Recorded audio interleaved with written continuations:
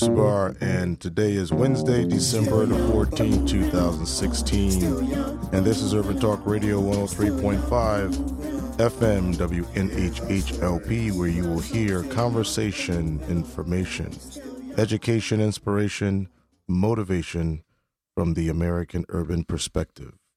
Urban Talk Radio is also being simulcast on New Orleans Talk Network Radio, NOTN, an interactive media website that features 24-hour radio, video streams, article blogs, and information on social living and current news. According to the New Orleans Advocate, the city of New Orleans engaged in over $500 million of road sewage projects in 2016. And right here in New Haven, construction projects continue to emerge, such as the $70 million replacement of the J.W. Gibbs Laboratory at Yale University, and the proposed $100 million for housing and commercial development in the Hill area of New Haven. Some New Haven City projects include the $44 million construction of Strong School.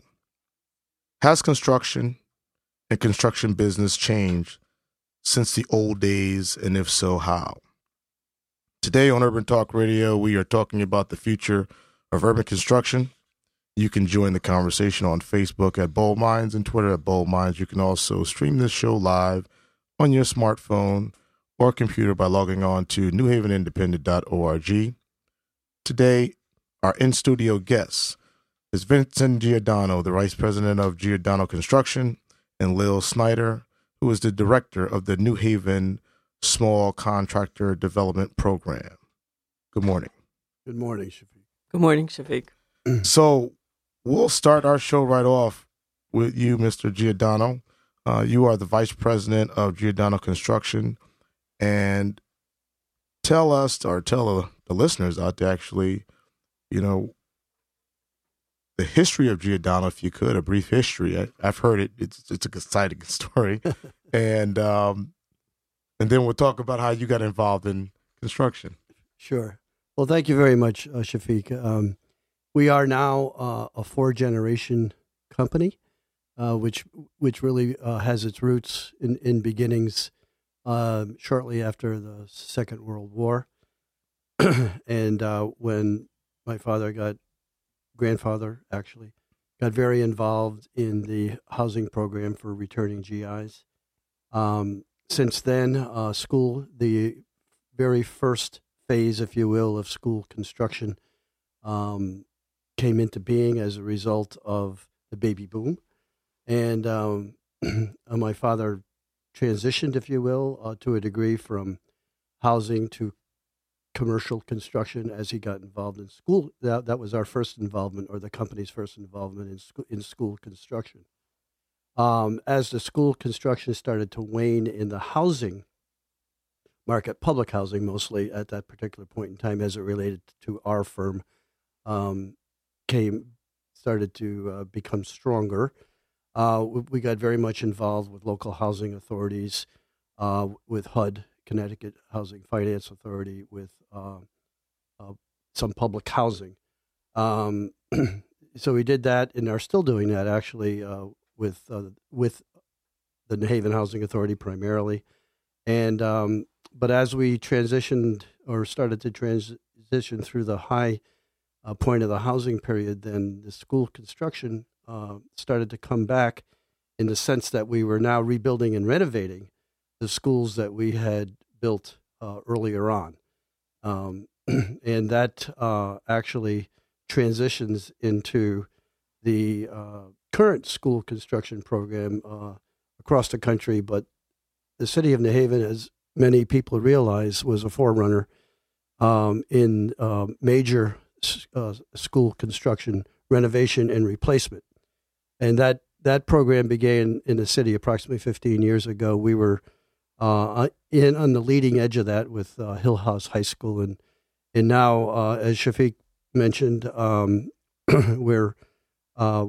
we were successful. Actually, we associated with Shafiq's firm, Echo Urban Pioneers, and we were successful in being awarded the newest school in the citywide school construction program that so far has built or replaced 42 schools. It might even be, I think the total number might be closer to 45.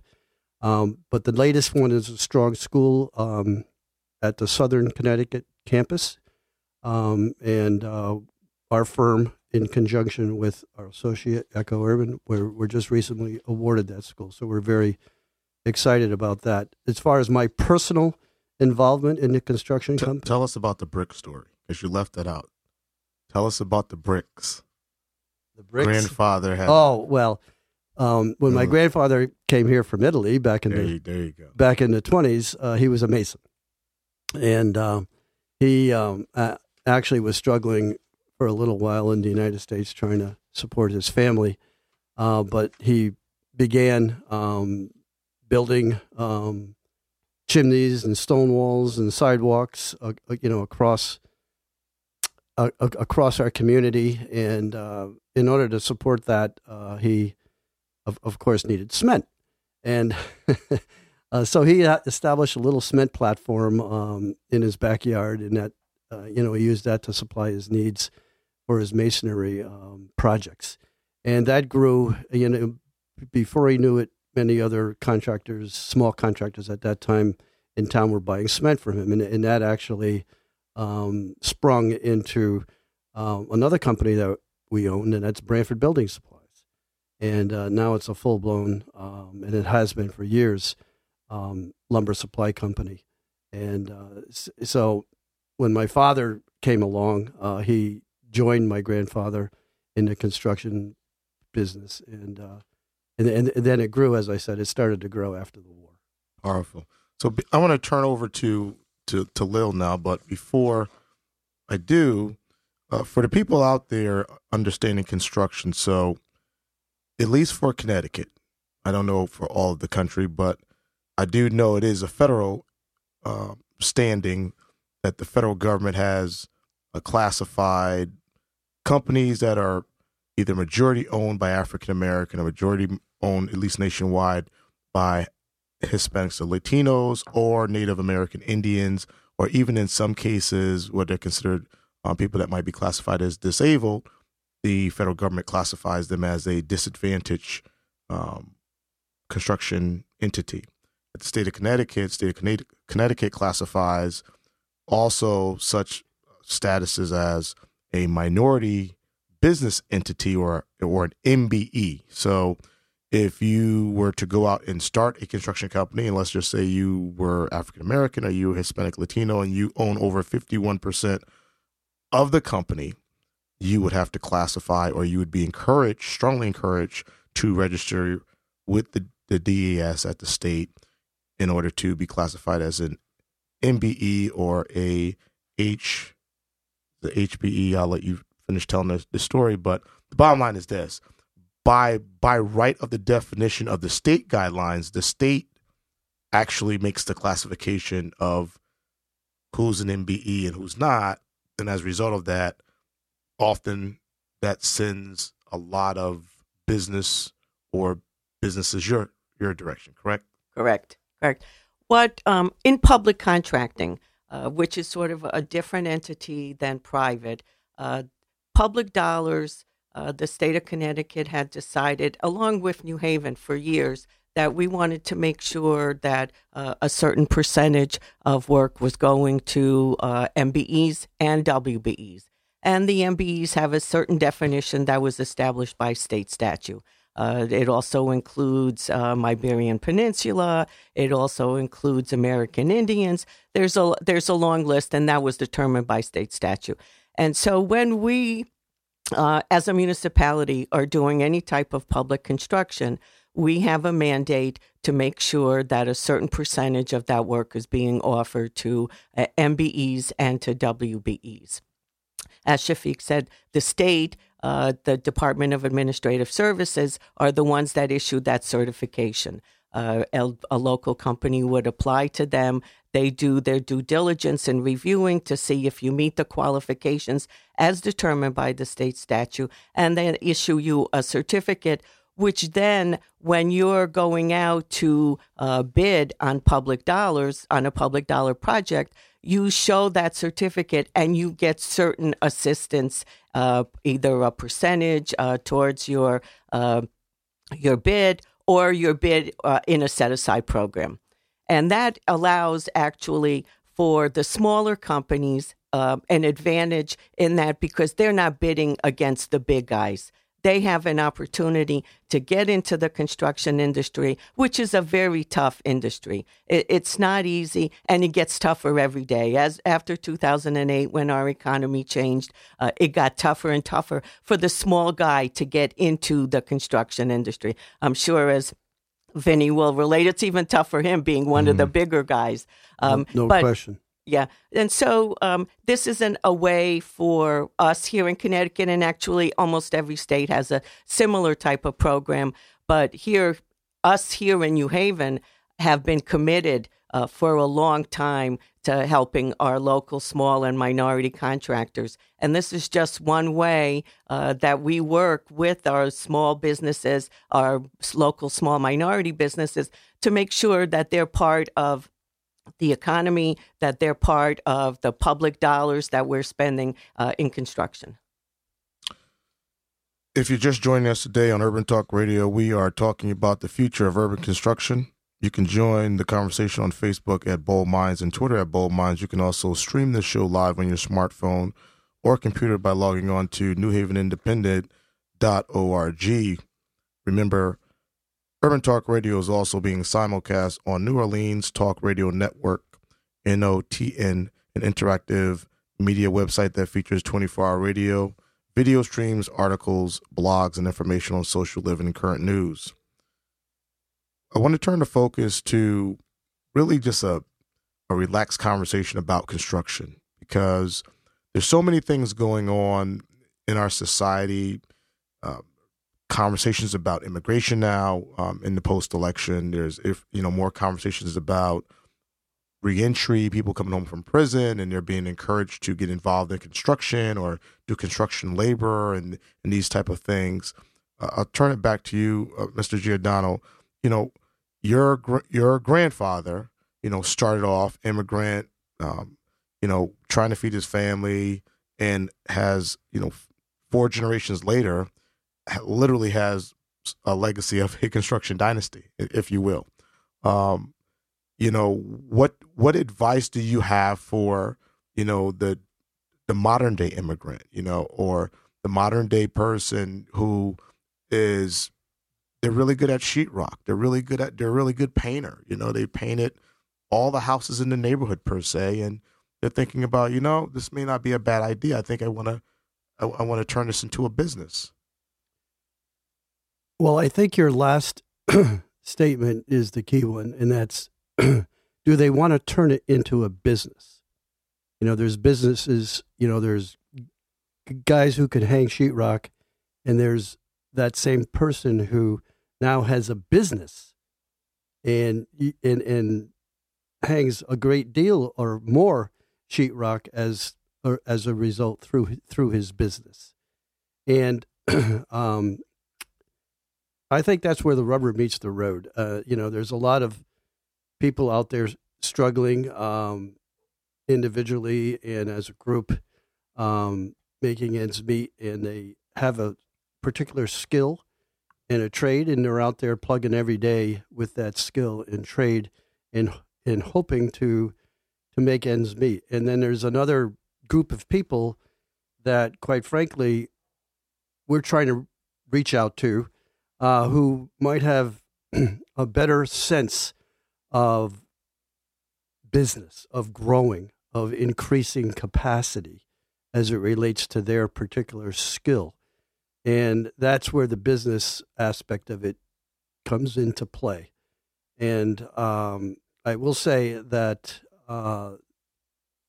in public construction, as Lil just was talking about a few minutes ago, there's a process that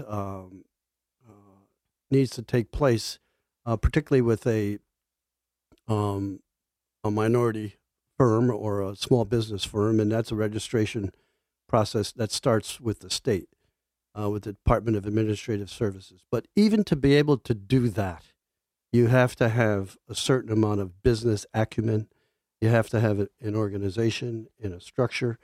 And, then you achieve that registration and ostensibly you're off and running. And then you combine your business acumen with your skill set, and hopefully you can grow.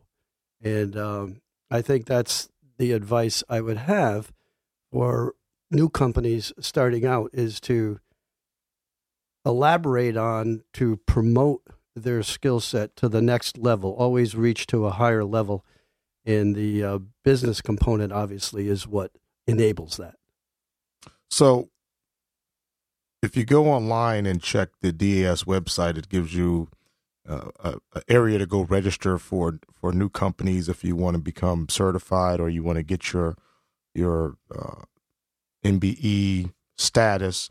And then if you go to the New Haven website, there will be a section about small business entities, correct? Small business entities. Correct, yeah. And sometimes there's miscommunication where somebody might be registered at the state and they are actually able to still do business, say, in New Haven, in other places, and they're going to continue to do what they want to do.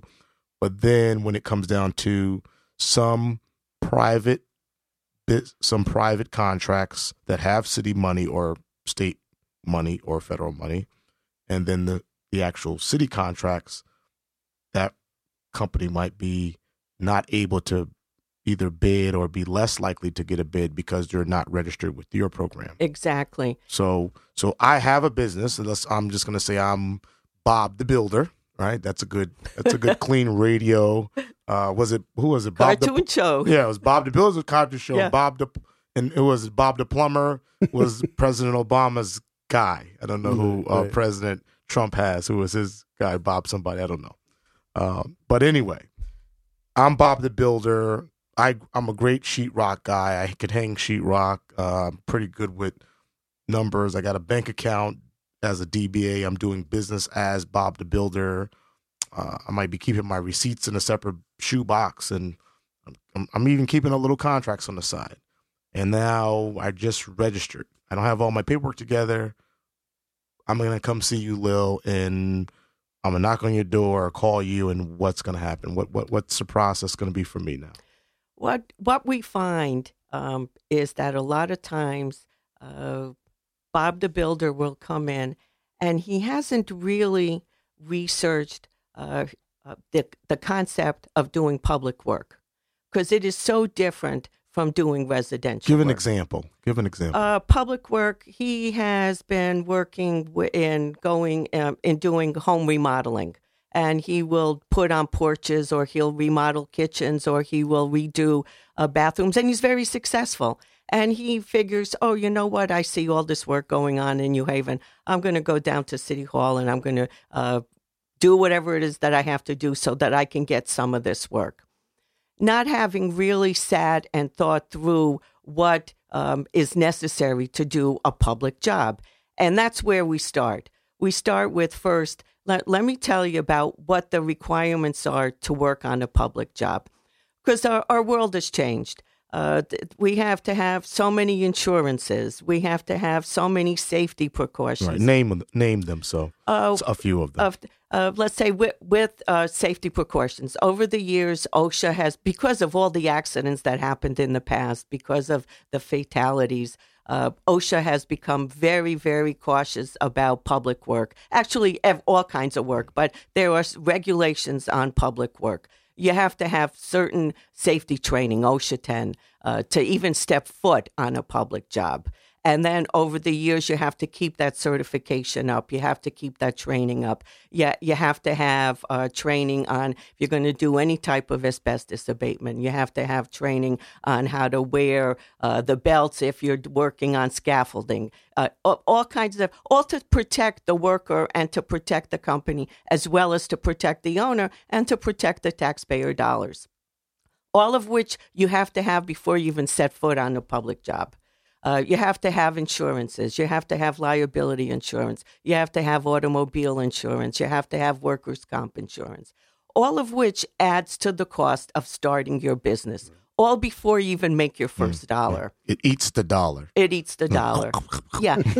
And unfortunately, and and I've seen it happen because I've been there myself, where you're the worker and you see your boss gets this check for $15,000 from whoever he's working for. And you say, you know what? I can do that, what my boss is doing. I can take that check without looking at, realizing that you have to pay taxes. You have to pay the taxes, the healthcare benefits, all kinds of stuff that go into running your own business.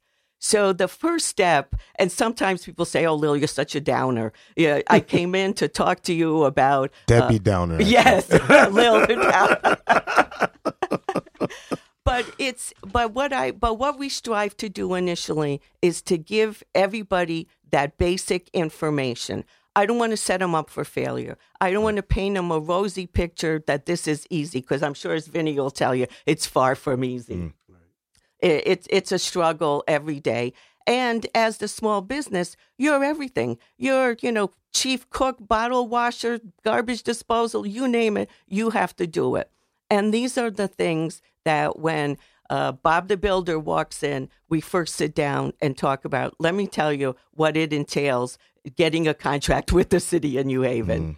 And then once you do that and you're still interested, we give you an application to fill out, to go over, as Vinny said, the documents that you need, your tax returns, your OSHA certificates, your licenses, if you're a plumber, an electrician, all those documents that make you a real business.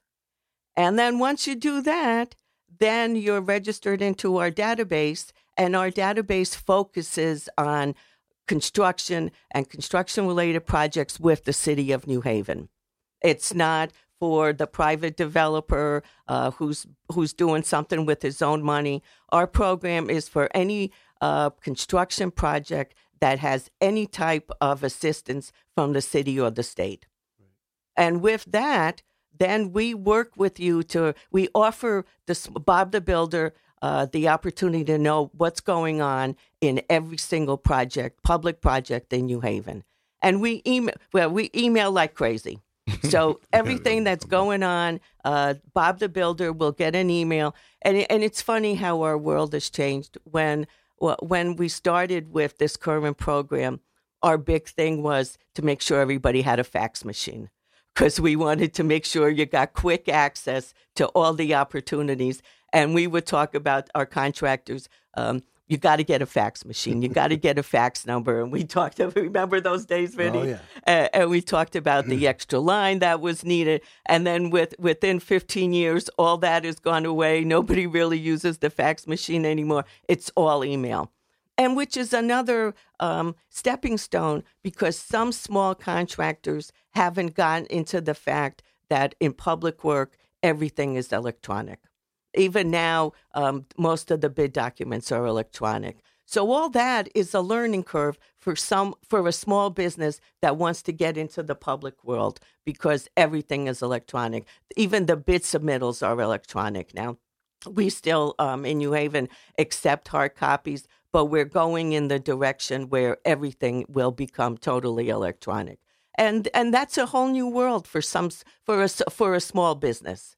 So there is a real lot that we focus on because of our world these days changes every day. A lot of larger firms say that I've heard two things in the industry.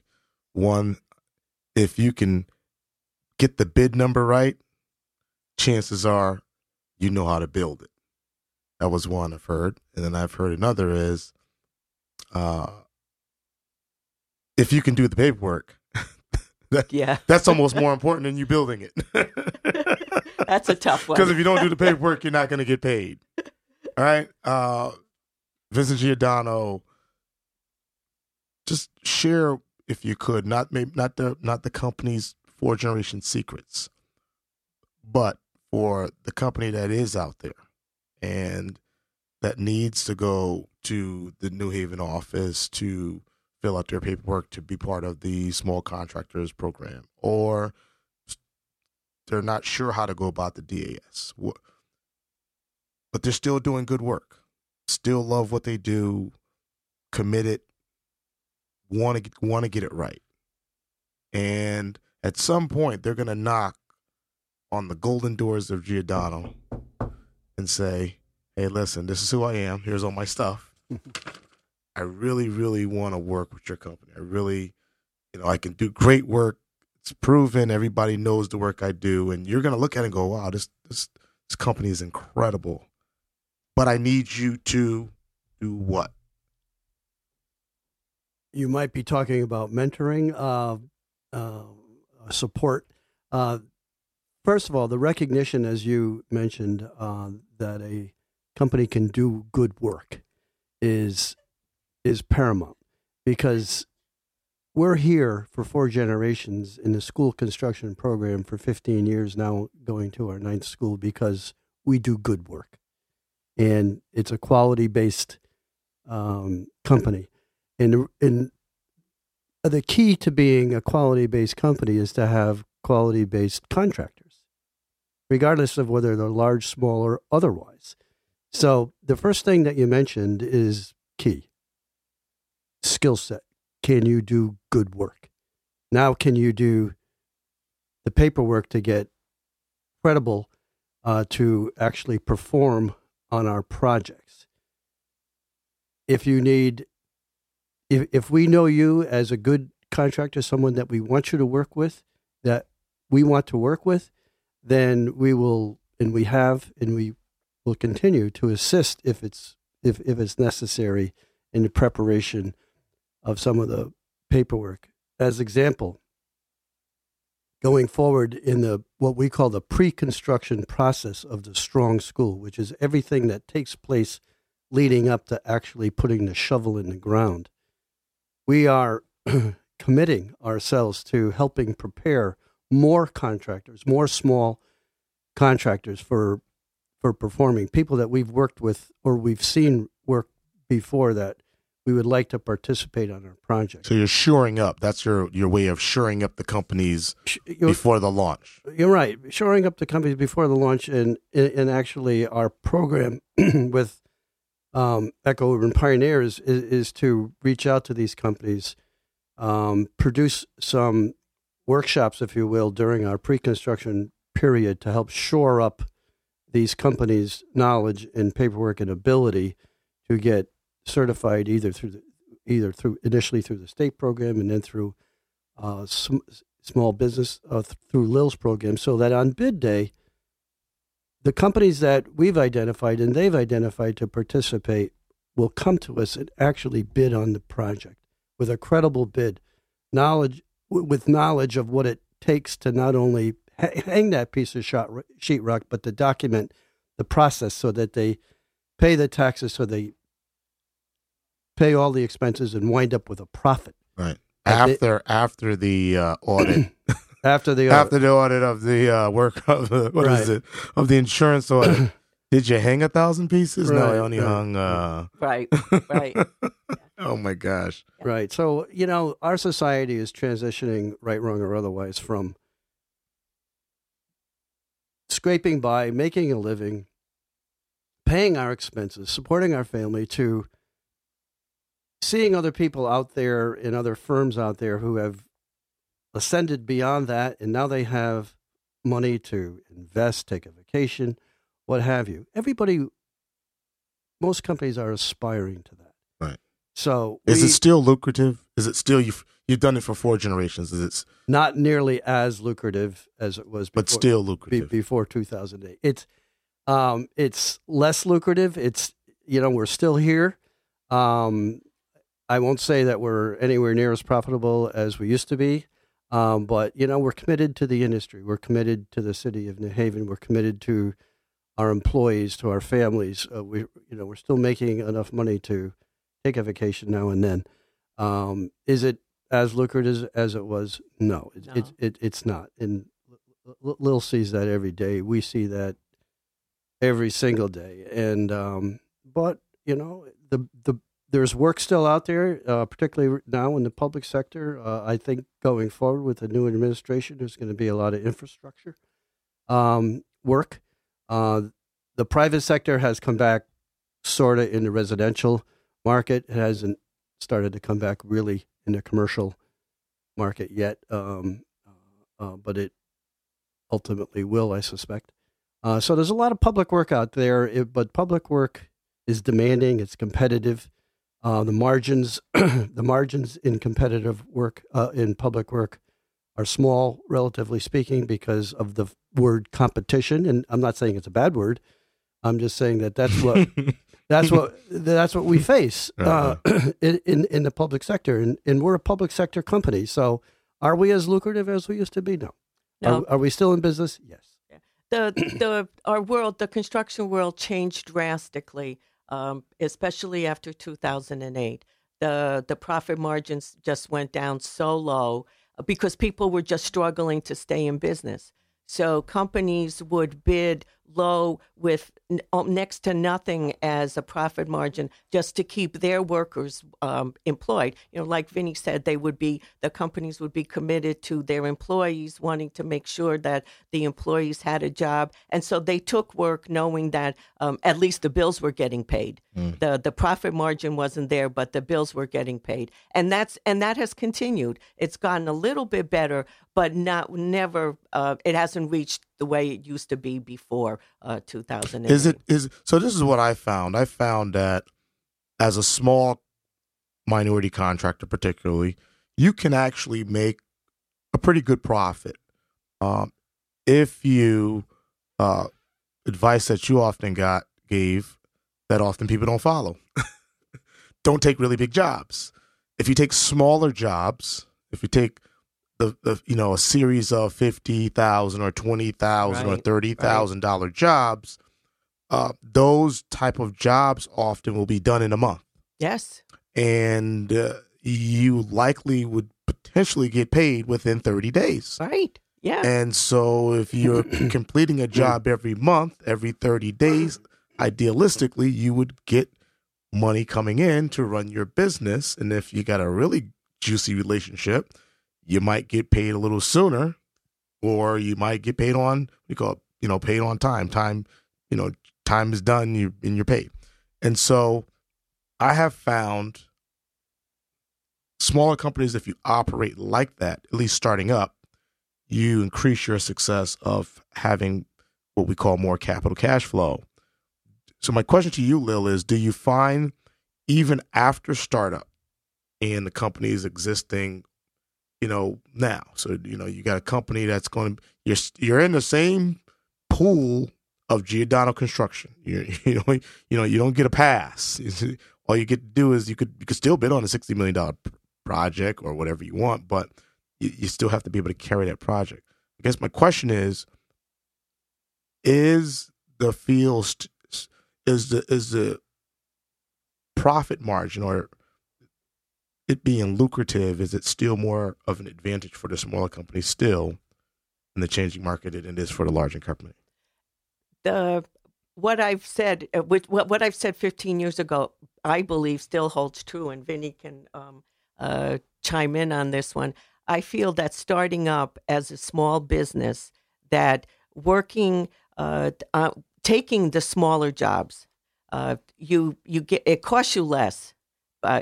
In expenses over the long run, because you're getting the job done quicker, you're getting your money quicker, and then you can go and bid on the next job.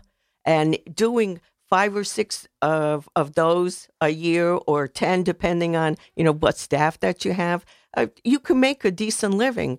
Whereas you take a $1 million job, a $900,000 job, it takes longer. You don't get paid on time. There's you're relying on a whole bunch of different trades to carry you through. The margin of error is so much higher and that's eating into your profit. A small business always has to realize that there's always something eating into that small profit that you're getting. So the less of the smaller amount of liabilities, the smaller amount of chances that you're taking, the more money you're making. Sounds like a 401k. Exactly. So it sounds like the 401k. Listen, it's a small risk. Put your money in the slot machine. Use the penny slots, right? Exactly. Yeah. And that's how you build a reputation. That's how you build some equity into your business.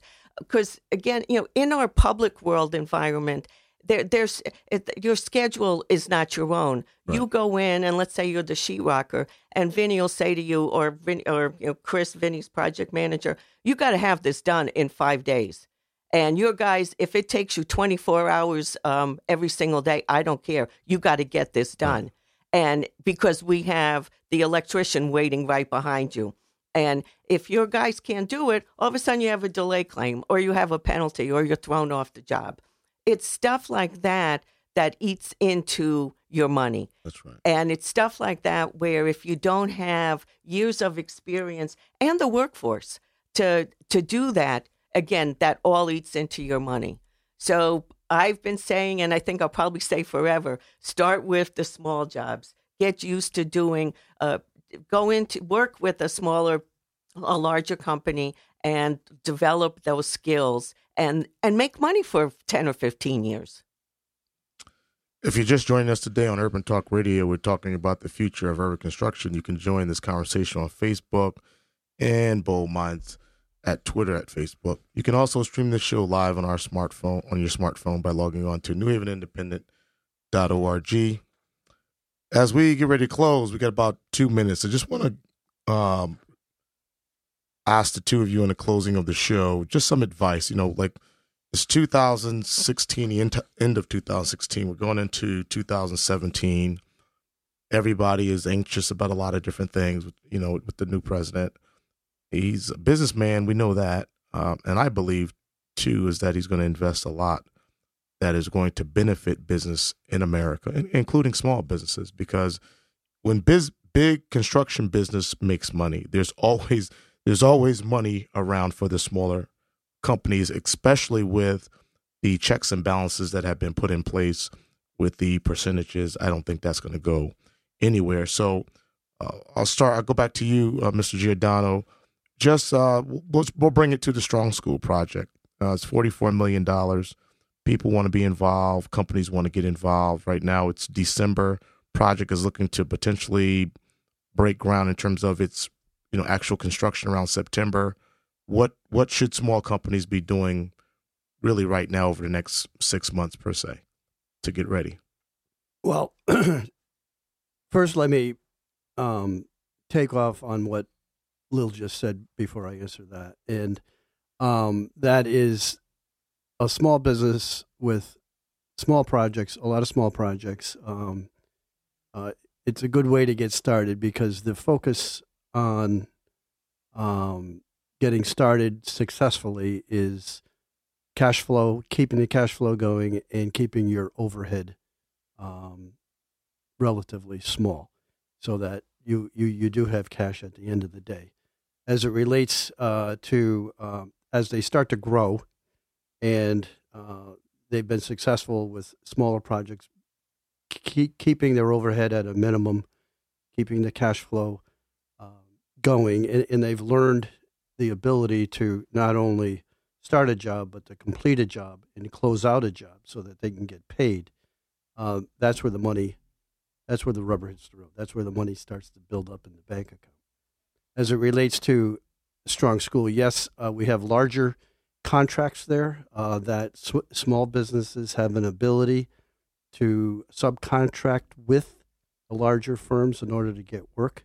But we also have a unique aspect to the Strong School program, and that's what we have termed as the Showcase Demonstration Project, where we're going to have a segment or maybe several segments of the school that we are going to carve out, if you will, for smaller contractors. Those contracts typically would be the $150 million and below range in order to qualify as a small business to bid those contracts. We hope with the administration of this new program, if you will, this showcase program, that we will able to attract smaller contractors as primes, and they will be able to control.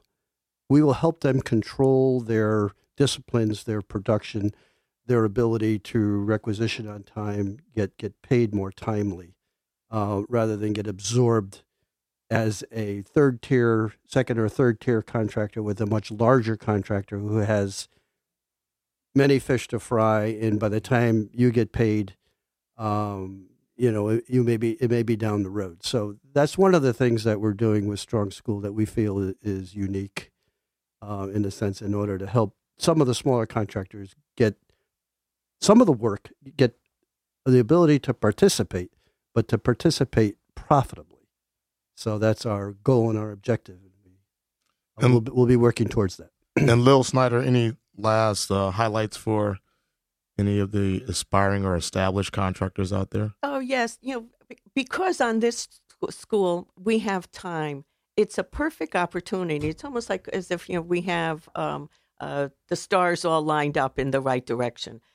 We have the opportunity to say, come in, get all your ducks in a row, get your paperwork done, maybe even bid on a small city job, so that you get into the flow of how public work works, so that you get used to how the schedule works, so that you're not going into that project totally new and not knowing how things operate. It would be, I'm really looking forward to working with Vinny on the Strong School and having it as a success. And with us having the time, we can say, here are a couple of steps that you need to do so that you can be successful and make money. Because at the end of the day, everybody wants to make money. Everybody wants to make money. Yes. Yes. And in order to make money, we got to follow especially in the public world, you got to follow a whole bunch of steps. Got to follow our rules. Yes. Yes. And then you make money. Yep. It's like playing poker, Yep. but you don't show your hand. Yep. I mean, till you're ready to get paid. Those rules apply to everything. Yes, yes. If Vinny doesn't follow the rules, he won't get paid. Won't get paid. If the state doesn't follow, if New Haven doesn't follow the rules, they don't get paid. Yeah. So it's start early, come into the office. We're here at City Hall every single day. Let's start the paperwork. Let's get everything that you need in place. Even talk about what it's going to cost you to get your insurances and what it's going to cost you to pay your taxes, so that when that in September, whenever that day is that you have to step foot on that job, you are 100% ready. It's like playing a sport. How many times do we go to practice before we step foot on the day of game day? Right. Let's do the same thing. I'll just mention that there's no substitute, however, for good work ethic and good work habits. And you're in working long, hard days if it's necessary to achieve all the goals.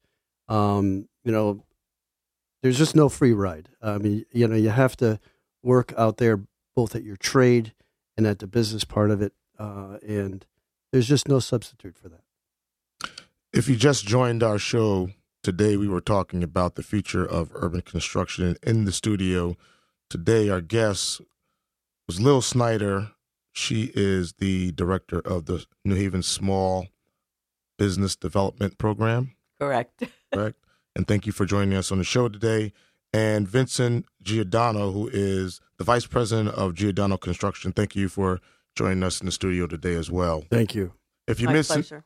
miss any part of this live broadcast on Urban Talk Radio, you can join our blog at boldminds.co to keep current on our latest show and show schedules. Remember, Urban Talk Radio airs every Wednesday at 9 a.m.